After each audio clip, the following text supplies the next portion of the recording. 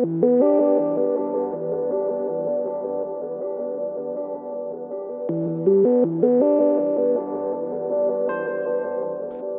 this is Joseph Carlson, and this is episode 101 of Gaming with Grief, and I'm calling this episode The Life of JWC.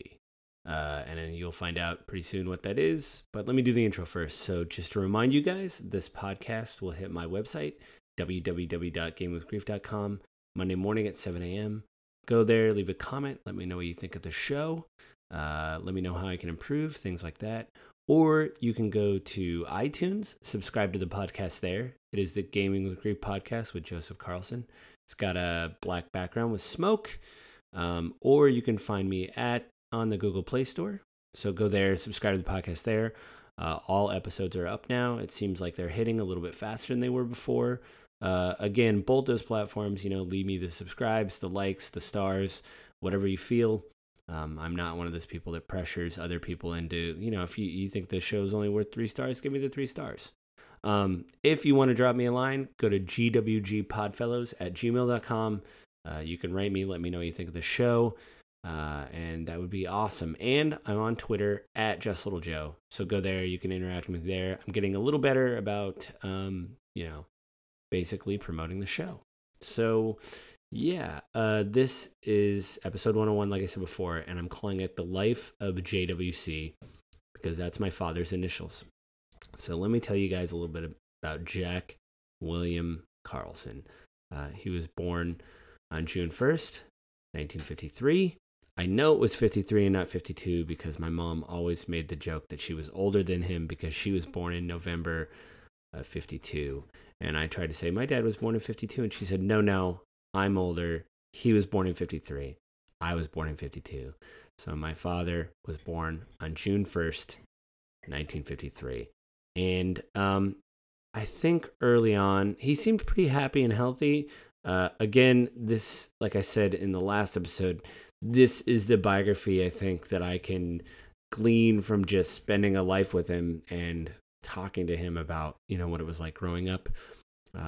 My grandmother, his mother, mentally was not the best. She had a lot of mental problems. Apparently, her sister committed suicide when she was young. I want to say in the 20s. And this, I think, really affected her mental state. Back then, people didn't talk about therapy. They didn't talk about their feelings. She worked on a farm. It was just go back to work. Life sucks. Which, she's right. Life does suck, but that doesn't mean we shouldn't talk about how we feel and stuff like that. That's one thing I think is great about modern times. You can say, hey, I'm having a bad day. And it doesn't just mean like, oh, I have a flat tire. It could mean mentally I'm having a bad day. But I think my dad was mostly healthy in his early life. Again, my grandmother, his mother, wasn't that stable. But even through that, the pictures I saw of him, he seemed to be very happy and smiling. He had a stutter when he was young, but that went away. I don't know. I think he mentioned one time he went to some classes where they did some exercises, but his stutter went away. And if he got really mad at me on job sites when I got older, he would look at me and say, "Did I stutter?" And I don't know if it was a joke or a poem or something that he heard before or he came up with it, but I would just laugh because when I found out that he had a stutter and he would use that as an insult or a thing of anger, I just thought that was really weird. I guess turning a negative into a positive. I don't know if there's any other way to suss that. But anyway, he also had braces. And this is a weird thing of how I know that he had braces, or at least a retainer. He had a retainer. And for some reason, I was going through some old photos with my grandma his mother, when she was alive. And we were talking about my dad, obviously. And she said, oh, I have some photos of him and stuff. And I was going through them. And, she kept his retainer from when he was like 10 or something. He was very young. And it was disgusting. It wasn't wrapped in anything. It was just in a box with photos. So my dad had a retainer. I can't believe I know that. But here we are. It's not really that embarrassing that someone has a retainer. I think it's more of an indictment on her that she would keep a retainer in a box with photos. It's just really weird. Anyway, like I said, the early photos were really good. His mother's name was Korma Jean, and I actually don't know her maiden name. So Korma's a very old name, especially in the States. I haven't heard anybody call it Korma in years. His father was Earl Jack Carlson. I think that's where he got his name, Jack, because his mother would always call him Jackie, which drove him up the wall. He didn't like the Jackie thing. And to this day, before my father passed, I should say, he never called me Joey. He always called me Joe. And my mom said that specifically that's because his mother called him Jackie and his eye would start to twitch and he hated it. And so even at work, some people call me Joey, which is weird because of this weird rule in my life. Nobody's ever called me Joey. So I'm sure there's people out there that are fine with Joey. They're like, man, that's just my name. Me, I've just never been called it, so I just don't answer to it. Anyway, back to my dad. So apparently he was pretty happy when he was young, from what I can tell. And early on, he said he did kind of excel in schoolwork. He was really good at math. Again, that was one of the things that my grandmother kept of his, was some old homework. And let me tell you guys, as far as the modern education system goes, we got the short end of the stick. My father had to do tables and tables of math that was just so beyond anything that I could do. I mean, I'm not a math person, but you can see the difficulty of equations. Like anything, you could look at that and go, that is beyond me, and there's a lot of stuff going on there. And my dad had books of these, which is something else that, again, his mother kept. And I looked through them, and years, when I was like 14 or 15, we were at a garage sale, my dad and I, and he bought a book, like a little pocket book of equations for people, and they were so difficult. My dad said, this is the kind of stuff I did when I was in school. This is what was required of us, And I showed him my homework from when I was in high school, and he said, I did this stuff in middle school, and now you're doing it in high school? Huh. So yeah, anyway, he was really good at school, but I think later on, he said in high school, he just kind of, like the rest of us, just messed about, didn't really take anything serious in school, and kind of fell off. But he said he did learn some German because for whatever reason, he said, it wasn't that I really wanted to learn German. I just met a teacher that was really passionate about German and passed that passion on to me. So when he was in high school, he actually picked up quite a bit of German, and even being older, he would tell me a couple things in German. And I had some friends that spoke German in high school currently, and they're like, yeah, that checks out. I mean, his pronunciation's not right, but yeah, that's right. Which is weird. And again, I told my dad, I'm like, did you ever go to Germany or want to go to Germany or anything? And he said, no, I just, the teacher we met that I had back then was just cared about how you were doing and asked how, really asked how you were doing it and wanted you to learn German and really cared about everybody. And that kind of care rubbed off on my dad. So he knew some German. Not much though, not like conversational, just phrases here and there. But he was kind of proud that he remembered all that stuff from years. When I bought my first guitar, he showed me a couple chords. And unfortunately, the few times I remember my father when I was growing up, most of his arm or part of his body was in a cast.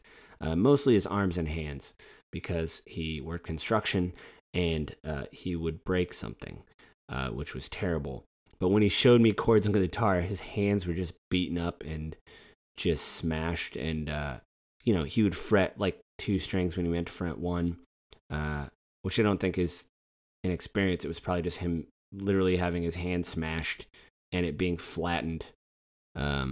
So stuff like that, I remember. He did show me chords on guitar. He goes, it's pretty good for me remembering back in the day that I took, 3 guitar lessons or whatever. And I thought it was pretty good.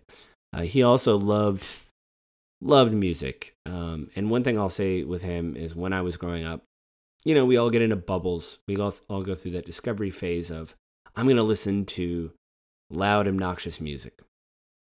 Maybe just to annoy my parents. Maybe you don't even like the music, but you want to listen to it because you're like, I really want to annoy my parents. They don't like Tupac Shakur. I don't know if I like Tupac Shakur yet. I just think I'm going to listen to it because they're going to hate it. And yeah, a lot of kids do that. I did not. My dad and my mother both loved classical music, from Motown to like the Mamas and the Papas. There, stuff like that. There, all that kind of stuff was great. And there was a local radio station. That's all they played. They've since, I think, gone out of business and turned to a talk station, which is terrible. But my dad would play this stuff all the time, and my mom too. And so when all the kids my age were listening to like Nirvana and Green Day, that's my generation. I was listening to oldies. I was listening to Motown and stuff like that. And it wasn't until really going to high school and having friends that they were like, hey, you need to listen to this. And I got NWA's first album on tape. And let me tell you, I don't really listen to rap a lot, but I remember listening to that in my room thinking, this sounds amazing. And I wasn't as articulate back then. I was more like, whoa. But let me just tell you guys something. Even if something's not in your genre or anything that you like, you can definitely appreciate it. And for me, that was a moment when I listened to NWA in my room going, this is amazing. This is next tier stuff. And I was still listening to NWA and oldies until my friends were like, you should pick Green Day, And I was listening to like new R&B, Belle Biv DeVoe, stuff like that. And the station we had in our area would sneak in every once in a while a rock song. And I started to listen to rock more. And my dad really was like, hey, if you really like rock, you should really listen to the Beatles. You should listen to Led Zeppelin, So like there was a big come up with my taste and his taste. And he would actually listen to new rock like the Smashing Pumpkins and Nirvana and be like, these are actually really good songs. He even listened to Tool in the 90s and was like, I like this. This is pretty good. But I, in turn, bought him Sgt. Pepper's for his birthday in a CD player, and I took the CD player from him because I like Sgt. Pepper so much. And he just laughed because I was like, I did buy this for you, and now I'm just listening to it all the time. And he said, that's fine. It's good. And I got more Beatles albums. I listened to more Led Zeppelin. The library, when I was young, was amazing for getting albums. And I wouldn't burn it because I didn't have a computer at the time, but I would just get the album, listen to it, and give it back. And then he would give me lists like, oh yeah, try. And he wasn't into, my dad wasn't really into albums. He was more into bands. Try Led Zeppelin. Try Creedence Clearwater. Listen to the Beatles. He did know Sgt. Pepper's though, because that was kind of like a seminal album, So that was kind of like my early life with him, was just listening to music, and I started working with him, and then that's kind of going forward a little bit, but going back, he also had a problem with alcohol, and he in 1988 decided to get sober. So I was 8 years old, and I remember it was April of '88 that he decided to get sober because they give you chips in Alcoholics Anonymous. By the way, this stuff coming up, there is kind of unspoken rules in Alcoholics Anonymous that, to stay out of press, radio, and film. And that is true, but I'm not going to ruin anybody's stories. I'm just telling my father's story and what I saw with him with alcohol. I'm not going to tell anybody's stories because I have been to meetings with him. I went to a lot of meetings with him. I read the 12 Steps and 12 Traditions. And it is very serious when people are talking about very terrible things in their life that they're trying to get over. So I read the big book in preparation for this, and I'm going to read sections of the big book because I think it encapsulated a lot of my father's philosophy as he got older, and also allowed him to be alive because, as I said in the last episode when I was going to talk about what was coming up, that, I did ask him, did you ever have this rock bottom moment where you said, I need to quit drinking? And he said, it was just more of an impending sense of doom, that I wasn't going to be around much longer. So in preparation for this episode, I read We Agnostics, which is basically a chapter written by people in Alcoholics Anonymous, because they basically tell you that you have to admit there is a God. And the We Agnostic chapter deals with this by saying, listen, We understand a lot of you people are agnostic. You don't believe in God. You don't know how you fit in the universe. But you have to understand that there's something more powerful out there than you, or at least give yourself up to that, to be humbled enough to stop drinking. And I read We Agnostics, How It Works, and I read A Surgeon's Story. I think it was called Physician Heal Thyself. And I read a small chapter called Spiritual Experience, which they talk about early on. Some people say they have a spiritual experience to stop drinking. And this 2-page section in the back just says, I think in a way it says, to paraphrase it, listen, it was a little overblown. People, again, like my father is a good example. They said some people just start realizing this stuff kind of in the background, and they realize that they need to stop or change their ways. And like I mentioned before, this book, the Big Book of Alcoholics Anonymous, has a lot of things in it that you're just like, oh my God, like this is just a good part of life. Like, this is amazing. Like, I can take this into any kind of, I don't know, any situation, and it would be helpful. So what I'm going to do is I'm actually going to read the beginning of How It Works for Alcoholics Anonymous. And hopefully in sharing that with you, you guys will see what I am talking about. That, these things in these books are good, and that they can help you in books. So I'm just going to read. This is How It Works, and you actually have to read this.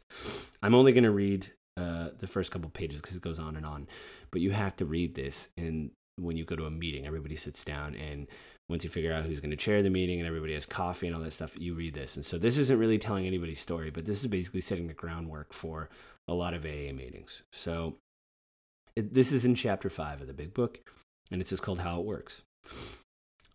Rarely have we seen a person fail who has thoroughly followed our path. Those who do not recover are people who cannot or will not completely give themselves to this simple program, usually men and women who are constitutionally incapable of being honest with themselves. There are such unfortunates. They are not at fault. They seem to have been born that way. They are naturally incapable of grasping and developing a manner of living which demands rigorous honesty. Their chances are less than average. There are those, too, who suffer from grave emotional and mental disorders, but many of them do recover if they have the capacity to be honest. Our stories disclose in a general way what we used to be like, what happened, and what we are like now. If you decided that you want what we have and are willing to go to any length to get it, then you are ready to take certain steps. At some of these we balked. We thought we could find an easier, softer way, but we could not. With all the earnestness at our command, we beg of you to be fearless and thorough from the very start. Some of us have tried to hold on to our old ideas, and the result was nil until we let go absolutely. Remember that we deal with alcohol, cunning, baffling, powerful. Without help, it is too much for us. But there is one who has all power. That one is God. May you find him now. Half measures availed us nothing. We stood at the turning point. We asked his protection and care with complete abandon. Here are the steps we took, which are suggested as a program of recovery. 1. We admitted we were powerless over alcohol, that our lives had become unmanageable. 2. Came to believe that a power greater than ourselves could restore us to sanity. 3. Made a decision to turn our will and our lives over to the care of God as we understood him. 4. Made a searching and fearless moral inventory of ourselves. 5. Admitted to God, to ourselves, and to another human being the exact nature of our wrongs. 6. We were entirely ready to have God remove all these defects of characters. 7. Humbly ask him to remove our shortcomings. 8. Made a list of all persons we had harmed and became willing to make amends to them all. 9. Made direct amends to such people whenever possible, except when to do so would injure them or others. 10. Continued to take personal inventory, and when we were wrong, promptly admitted it. 11. Sought through prayer and meditation to improve our conscious contact with God as we understood him. praying only for knowledge of His will for us and the power to carry that out. 12. And the page stuck. 12. Having had a spiritual awakening, as a result of these steps, we tried to carry this message to the alcoholics and to practice these principles in all of our affairs. Many of us exclaimed, "What an order! I can't go through with it." Do not be discouraged. No one among us has been able to maintain anything like perfect adherence to these principles. We are not saints. The point is that we are willing to grow along spiritual lines. These principles we have set down are guides to progress. We claim spiritual progress rather than spiritual perfection. Our description of the alcoholic, the chapter to the agnostic, and our personal adventures before and after make clear three pertinent ideas: that we were alcoholic and could not manage our lives, that probably no human power could have relieved our alcoholism, that God could and would if He were sought. So it goes on past that, but there's so many nuggets in there that I have read and reread. I was in meetings with my father, and they allowed me to read How It Works. I don't know if allowed, but they just saw that I was with my dad. That is laminated in every meeting we went to, and you had to read that. They also have the 12. I just read the 12 steps. There's the 12 traditions, which is not clerical stuff, but like I didn't read those, and I didn't purchase those. But it's a different set of 12 steps, and that's one of them that says, we stay out of press, radio, or film. I think early on I was talking to my father about it. A lot of people, when alcoholism and Alcoholics Anonymous started up, they just thought that you're weak, you have a weak constitution, that's why you're drinking. And through the work with Alcoholics Anonymous, one of them was a doctor that helped write this, the big book. They realized that it wasn't a weakness in character. You weren't weak or strong. It was a disease like chickenpox or the flu. I don't know. Those are bad examples. But the idea was that, listen, you need help for this, and it's not something that's going to go away in a day. It's a process. Just like that line in there that says, as long, I just forgot it, even though I just read it. But it's the idea that if you're thorough, and you really focus on these things, you can change your life. Oh, that's what the line was. It was, we are more interested in spiritual progress, not spiritual perfection. And I think I've been reflecting on that a lot lately because, just reading the news and seeing the state of the world, sometimes things seem hopeless. And I've just come to the realization that, if we're not just trying to be better people, spiritual progress rather than spiritual perfection, what is the point, right? I like to treat people with kindness and respect and talk to them and, just generally try to be a good person, not because I want some eternal reward. I don't really know how I feel about God and things like that, but it's just the idea of, if we're not here to be better people and treat people with respect, what is the point? What is the fucking point? That's right, I'm cursing. What's the fucking point if we're not going to be better people? There's no point.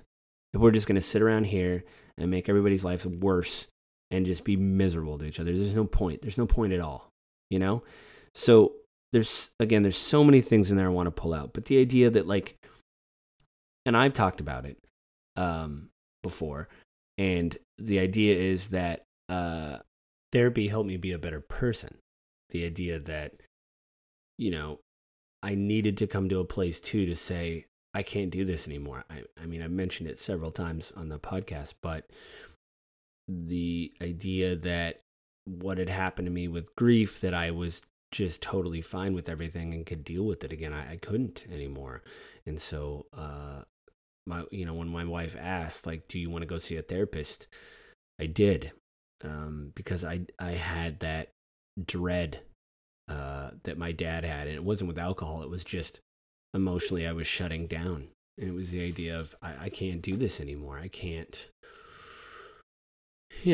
I can't do it alone. I guess I had a spiritual awakening in a way. That idea that you need to be honest with yourself too in there. The idea of be honest with yourself. Do you have it under control? Oh, you don't. Then you need to figure that out. because to be honest with yourself and admit that you need help is a massive, it's a humbling to say, oh man, I just screwed this up. I did it. I did a bad way. And this really guided my father, from 1988 to, until he passed away. The last chip I remember, if I can do math right, the last chip that I remember he got was, I don't know if he got one in 2018. He had some friends in Eastern Washington. I'm in Washington State. We're in Western Washington, but my dad had friends in Eastern Washington, and there was the meeting that he went to over there. It was like a lot of old men, probably women too, but it was one of those things where they would go to meetings all the time, and those people had been sober for years. I remember my dad said, man, it's like 200 years of sobriety in that room, like everybody there. They're elderly. They're in their 80s, 70s, and 80s, and so a lot of them have been sober for 30 or 40 years, and they're still going to meetings because, again, for me, looking from the outside, it's the humbling of oneself to say, today's a shaky day. I don't have it. I don't got it together. I think I need to go to a meeting because I need to be around people that realize that, they don't got it together either. And it's okay to admit that, it's, and that's, for me, that was one thing that still to this day surprises me about Alcoholics Anonymous. It is the daily reflection of, if, as they say, if you're working a program and working with people, and again, being honest with yourself and saying, today's shaky and I know it could be a bad day, so I need it to be a good day. I need to go to a meeting. Whatever, if you're in a meeting, again, this is me looking from the outside, but if you're there and you think that, then go to a meeting. Actually, one thing that I should talk about is, I'm trying to think here. I should just give you the number. I think it's in here in the back of if you type in alcoholicsanonymous.com to the web, there's resources there. There's resources with therapy. Remember, I've talked about several times, it is okay to not be okay. NAMI is the organization. It's like the National Organization of Mental Health or something. But basically, it's like their slogan is "It's okay to not be okay." And I think people dealing with addiction definitely know that, and I think the rest of us need to know that. We need to figure that out because it's, a lot of people put on a lot of facade. Anyway, getting back to my father. So the AA thing really, just, that's kind of what he lived his life with. His friends were in AA. It was like getting a second family. I saw this person at the meeting. I saw this person. They're all great. I had to make a lot of coffee. I remember my whole younger childhood was just learning how to make coffee in different coffee pots. Like we'd have to go to a different meeting hall. I thought, I remember thinking like, how bad is the coffee here? And why does it smell this bad? Because I didn't drink coffee at the time, but also they bought cheap coffee because they're just going through it like crazy. It was almost like they were getting transfusions of black coffee. And they had the powdered creamer that I've seen people in YouTube videos catch on fire. That doesn't seem healthy. I get really messed up when people give me powdered creamer. I'm like, really? No half and half? We couldn't. Half and half is what, like $3 at the store? Do you want me to go to the store? I'll get the half and half. It's here's the thing that killed me. There was one hall we went to that was next to a convenience store, like in the same complex. And I understand, they're self-sustaining through their own outside contributions that, people, they have a donation jar just like church because they have to keep, coffee and things. But like, guys, just if someone right now, because I do know a few people that are still recovering. I haven't talked to them in a long time, but if they called and they said, Joe, I haven't talked to anyone, I'm like, wow. And we would catch up. And if they said to me, Joe, we're about to chair a meeting, but we have no creamer. I'm like, what kind of creamer does everybody want? Because there's no way. Like, I would go get the best coffee. Like, if you guys are going to talk about the worst times in your life, do you want Folgers? I mean, I'm not sponsored by Folgers, and I'm probably never going to be sponsored by Folgers, but I mean, have some dignity, people. You've been through a lot. I've heard some terrible things in that meeting, and you go with the powdered creamer? I mean, at least. I mean, maybe that's just a generational thing. Maybe people back then were just like, oh, this Folgers is fine because there's nothing else. Whatever you're going to say about Starbucks, the one thing they've taught us is, hey guys, there's different coffee out there. We should have different coffee. I'm sure if someone's listening to this that's in recovery, if anybody's listening to this, the 3 people listen to this, just have some more self-respect. I'm not disparaging your life. You're obviously there working the steps, doing the program. But man, woman, whoever it is, I don't want to gender you. I'm being serious. Get some good coffee. It's worth it. Stop smoking, and because that's not good either. And get some good coffee. This has been the Coffee Talk, the podcast within a podcast. This is a memory of my father, is just going to different meetings and making coffee. And let me tell you something. All those coffee pots were made, must have been the first coffee pot that rolled off the assembly line, because those things were ragged. They made a lot of coffee, and they made a lot of bad coffee. And you would think, this is a lot of coffee. But,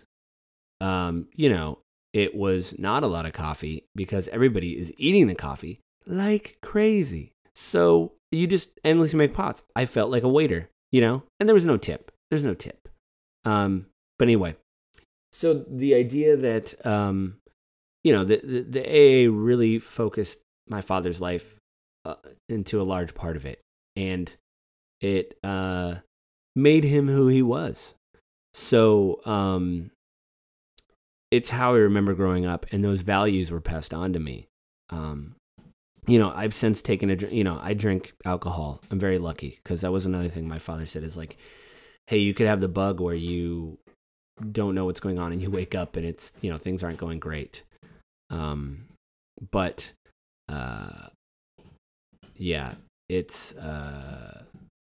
was weird. I've drank alcohol. I've been hungover, all that kind of stuff. And I'm lucky that I didn't get the thing. I didn't get the whatever, but I always think about it. Cause I did talk to my therapist about it. Like, how many beers is okay? And then part of me was like, why am I asking this question? That's not good.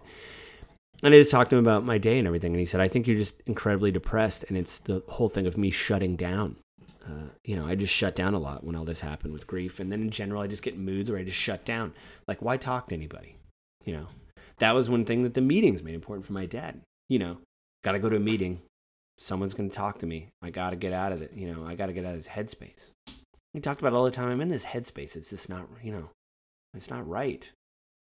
And he lived it, And again, I was blown away that he was not sober for so long, but it guided him through the rest of his life. And as I got older, he got proud because I decided to go to college, which was a big deal. And it was, it was the only time later in life that I saw him cry, is because he was so proud of me for graduating college, getting through high school. He was there through the worst times in high school when they screwed up my credits, and they said, oh, you got to do another year. And he was there when I was really upset about that, because obviously you put all this time and energy in it, and somebody says, hey, why don't you do a little bit more? And my dad basically got really mad and was like, we need to talk to them about this. So we did, and he was there for that. And he taught me probably one of the biggest lessons of my whole life was when I was in college. I was having problems with, I was a dumb kid. I was 20 years old. I was having a problem with this professor, and it just bugged me. And my dad was like, are you all right? Because I was, it's like one of those things where you sound like Yosemite Sam, that you're just walking through the house just ranting. And I remember this professor just really bugged me. And I said, I'm just Yosemite Sam ranting through the house, the apartment. And my dad said, listen, you can't do anything about that guy. He sounds like a jerk. And pick your battles. Is this the guy that you want to go after? This guy, the guy that wrote the same review of everybody's journal that we had to turn in, our dream journal. He'd write the same thing. Go to the store and go to the clue store and buy a clue. He wrote that in like 4 people's journals. So even his critiques, he didn't have any new material. He would just write that. What a guy. Anyway, I was just mad. My dad said, "What do you do? Pick your battles. Is this the person you want to go after?" No, this isn't the guy. This isn't the person you want to go after. Go after yourself. You know, what is it about this guy that makes you so mad? Maybe you got some work to do. And that blew me away. Because when you're young, it's always somebody else. It's always somebody else. It's not you. I'm a 20-year-old guy. I got the whole world in front of me. You know, can't possibly be me. I can't be messed up. And my dad did give this example. I don't know if it was from AA or Life, but he said, I kind of realized, like, you know, towards the end of his drinking, the only thing that was the same about every situation was him. He's like, yeah, I'd go to a different city or something. He always lived in Washington, but he goes, I go to a different city, and then stuff started to go south again and again. And then you go to the other city, and it started to go south again. And he thought, I think he said it was later through Alcoholics Anonymous, he had this epiphany where he was like, oh, wow, it's me. It's not Seattle. It's not Tacoma. It's me. It's not this town. And that was when he, you know, that was the kind of stuff he taught me. And I think about that stuff now. And I'll be honest, I wasn't dreading doing this episode. I want to talk about my dad. But, you know, before this episode, I talked about, you know, writing a different eulogy or, you know, somehow writing something else or making good. And not making perfect, again, spiritual progress, not spiritual perfection. But I've really been sitting at home, not drinking, but basically putting a YouTube fireplace on, really relaxing 4K fireplace on a TV, turning the volume up in a surround sound system so I can hear the crackling of the digital oak logs, and really thinking about my dad and these things that he taught me and what it means when that's gone. But maybe not gone, you know, because I remember these things. And somebody years ago said to me, they were atheist, and they said, you know, I always hear Christians talk about legacy. Like, oh, you know, in heaven we'll have a legacy, and this will have a legacy. And he's like, why, you know, or we get to go to heaven. He goes, why does it matter? After I pass away, why do I need to keep doing this? This is ridiculous. Your legacy is the stories you leave behind in your kids. He goes, I have 2 kids. This friend of mine was telling me a story. I have 2 kids, and that's my legacy. And even if, you know, he was talking generally, he's like, even if the kids aren't really around, you know, I have stories. I have things that have happened. I've made people, you know, laugh. You know, I don't have kids, but I think about that conversation a lot about, yeah, like we all have a legacy. Like even this podcast right now, there's 3 people listening right now, but it's on the web, and I got to 100 episodes, and this is the 101st episode, and it's, you know, there's a legacy of this. People can go back and look, and the one person I know that listens to this actually gave me compliments. It's like, hey, you know, the podcast has come a long way, and you've, you know, the audio's better, and I just bought a $20 boom arm and a better mic, and it's all that kind of stuff. Spiritual progress, guys, not spiritual perfection. But yeah, my dad, you know, started, he was in construction, and to hear him tell the story of how he got to do certain jobs was, he really just followed friends around as they needed help in various jobs. One friend of his was working on roads, like paving roads and putting in sewer systems for roads. Those big concrete pipes you see that go on city crews and stuff. Yeah, a friend of my dad's called and said, hey, I need help on this crew. Can you help me out? My dad did that for years. Then he started working with his cousin, John Kelly, who passed away, I think 2 years ago. And John, and I've said it before, I think I said it on this podcast, and I just want to publicly say it again, John Kelly allowed my father respite and a place to live when he decided to get sober. I remember being young and living in John Kelly's garage with the waterbed. And again, it was my dad's cousin. And they were close in like a quiet way. And I actually I'm terrible with like family trees and things, but they were cousins. And John was just like my dad, except without the alcoholism. He was a hard-working guy, pretty much did whatever they wanted. And he got my dad a job with the local garbage company. But the garbage company also had a maintenance wing, and they had properties. And so my dad learned how to fix stuff and worked with John. John was actually very good at electrical, and my dad picked up electrical from him and did electrical.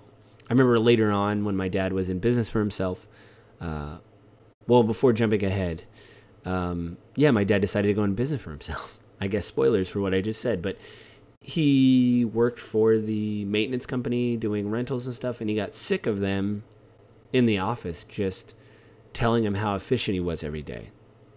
You know, he's like, when you do remodels, and especially these old homes and rentals, like you'd open a panel box or open the crawl space thing or open up a wall to do wiring, and it's a remodel. It's old. Things are destroyed. There's rats in there. Like, it's gross. And you'd be like, well, this is going to take another 2 hours. And you'd work, and then you go back to the office, and they're like, wow, you only got X amount done today? And he's like, yeah, there was rats trying to eat me while I was plumbing under the house. It was kind of hard. I didn't get anything. And I remember he told me he decided to go in business for himself, basically doing what he did, but on his own. And he just decided, he told me, I can't have someone else tell me my worth anymore. I can't have someone else tell me how good I am at something. It has to be for me. And I remember later on when he was in work for himself, by the way, his business, his name was Jack. His business was called Jack of All Trades, which I think is great. When he started out, he had business cards, but then later on he abandoned them because it was really word of mouth. Oh, you did this? You know, especially he got worked in gated communities and stuff, and that is a big deal. So you do one fence or one kitchen remodel, and you start talking to your neighbors, and they're like, oh man, I got this thing. You know, my water heater isn't working right. Hey, call Jack. Jack would get that. Oh, do the water heater? Hey, do you do tile? Yeah, I do tile. Hey, cool, we want some tile in our bathroom. And then they'd start talking to their neighbors. That's how my dad got a lot of his work. People just talk to each other, word of mouth. I asked him one time, he got a lot of cards and handed them out early on, I think the first year. And they were like really simple affairs, like the days, anyway. And I remember when he ran out of cards, I was like, do you need to make more cards? He's like, I got so much work now. I don't want to tell anybody that, you know, that I have a license to do this stuff. I'm working 7 days a week now. I don't need to tell anybody else I need more work.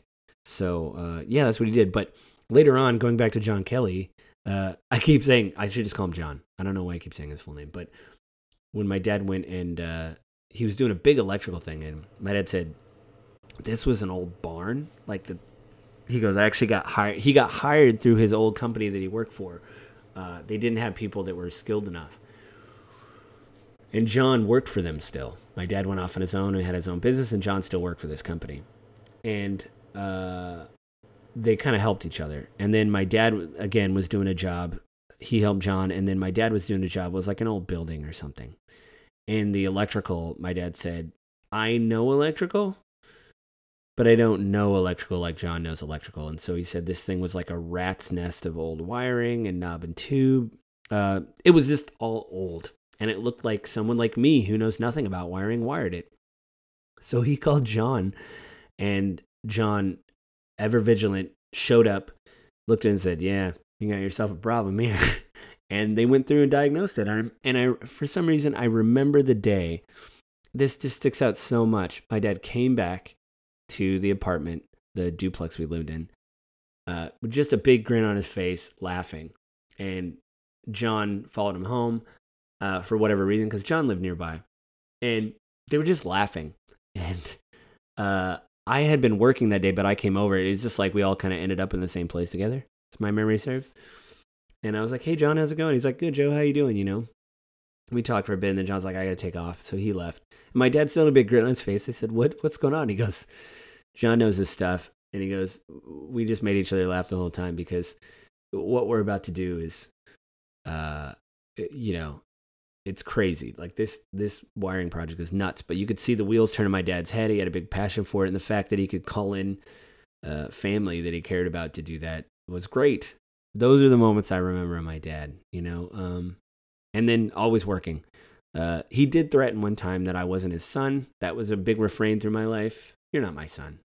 And I was like, really?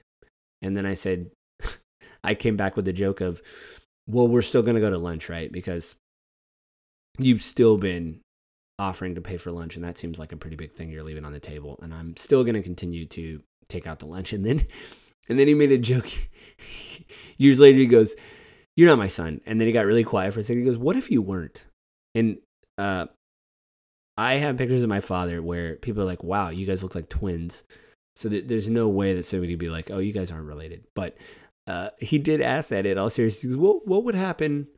What would happen if you weren't my son? Do you think anything would change? And I said, well, I mean, again, if you're going to offer the meals, like the dinners and the lunch, I mean, we're like, my dad didn't really cook a lot. Let's be honest. He used to have a keychain that said, my only domestic quality is I live in a house. I want that keychain back.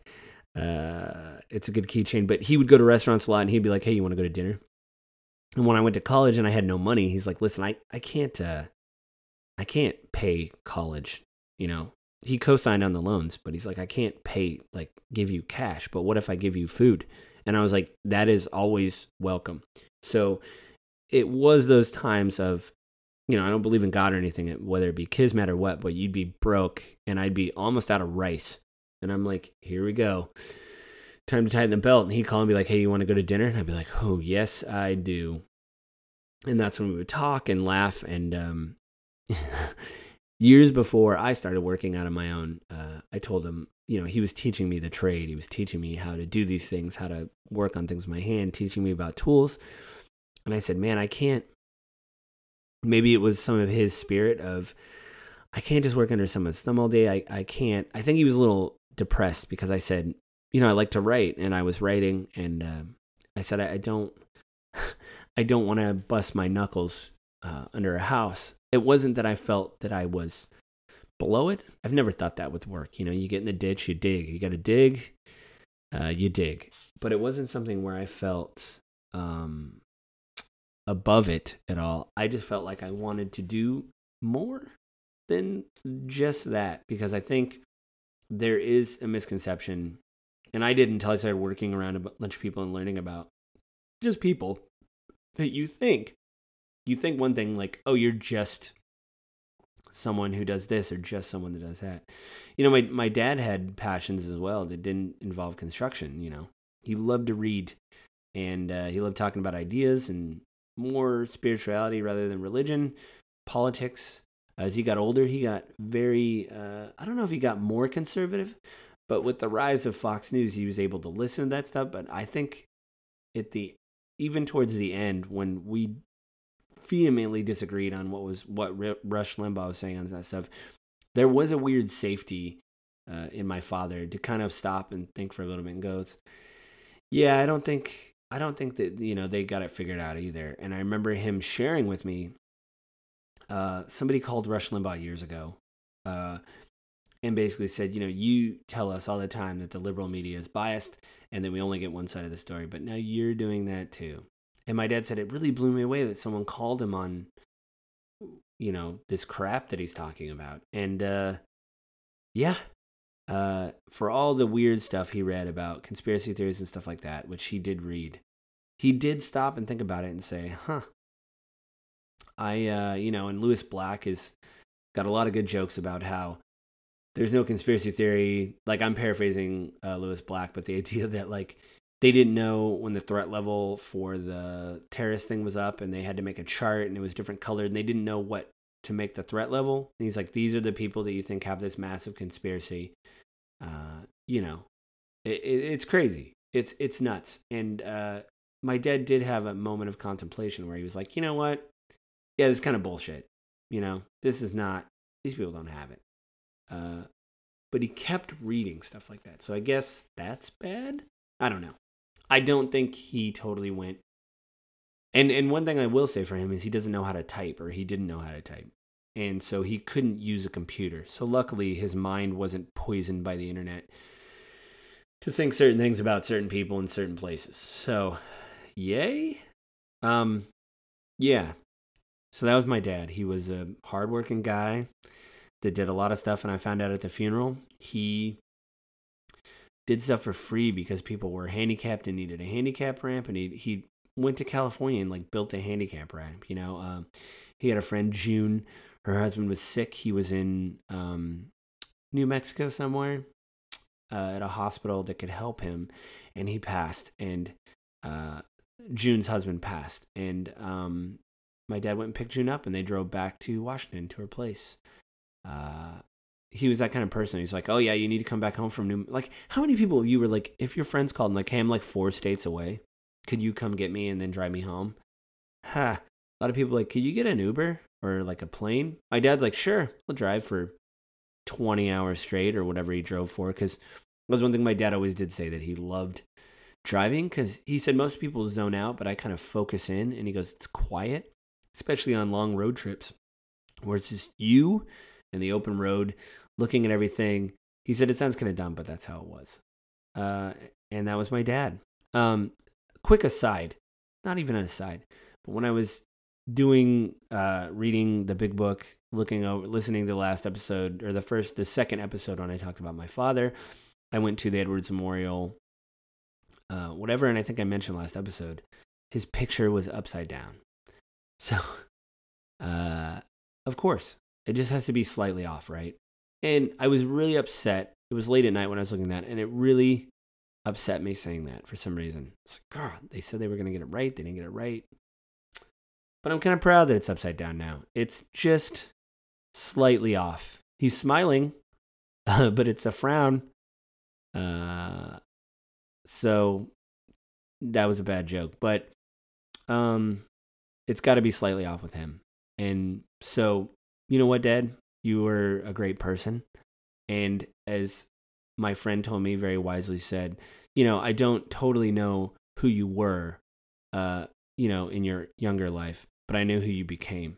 And I was dealing with stuff with, like, who is my dad, all this kind of stuff, especially when someone passes away, you try to pick up the pieces. And I told my friend that. I'm like, well, what about this little thing that I read on a scrap of paper that, and what about this person that he got in a fight with 10 years ago? Like, what does all that mean? And, I was grieved. And my friend said, listen, you don't know who he was. You don't know who he was when he was young, but you know who he became, the man he became. And I think that's the most powerful thing about my father, spiritual progress, not spiritual perfection. He was the first one to be like, oh man, I screwed this one up big time, had a bad day. That was another thing he loved about, working for himself, where I told my wife, like, I have a job right now. The next job I get, I want to be my own boss in whatever capacity, because I'm writing more with the podcast. The idea is, hey, I don't want someone to tell me my worth again. And, my dad would say, if he had a bad day, he can go home. And he said, it's so powerful to just be like, I'm going home. The delivery is late with the materials. My truck has a flat tire.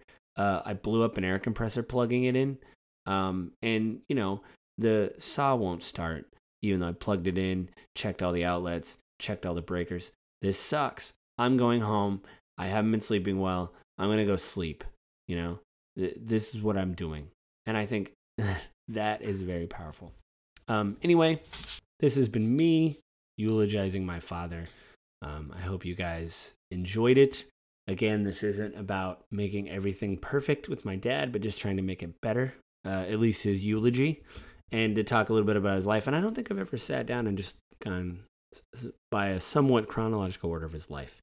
But I hope you guys enjoyed it. And I think that's it for this week, guys. So to remind you, this podcast will hit my website, www.gamewithgrief.com, Monday morning at 7 a.m. Go there, leave a comment, let me know what you think of the podcast. Or you can go to iTunes, subscribe to the podcast there, leave me stars and likes and things like that. I'm also on the Google Play Store. So if you have an Android device, you can go there, subscribe to the podcast there. Also, you can drop me a line at gwgpodfellows@gmail.com. Go there, let me know what you think of the show. Or you can find me on Twitter at JustLittleJoe. Go there and, same thing. Just interact with me. Let me know what you think of the show, stuff like that. Yeah, that's it, guys. You know what? Have a good week. Be safe. Quick aside, I'm one shot down. Yeah, I got one shot of the vaccine. So I just have to wait a few weeks, and then I get the next shot, and then I'm vaccinated. So anyway, you guys have a safe week. Everybody be safe out there, and I'll talk to you guys next week.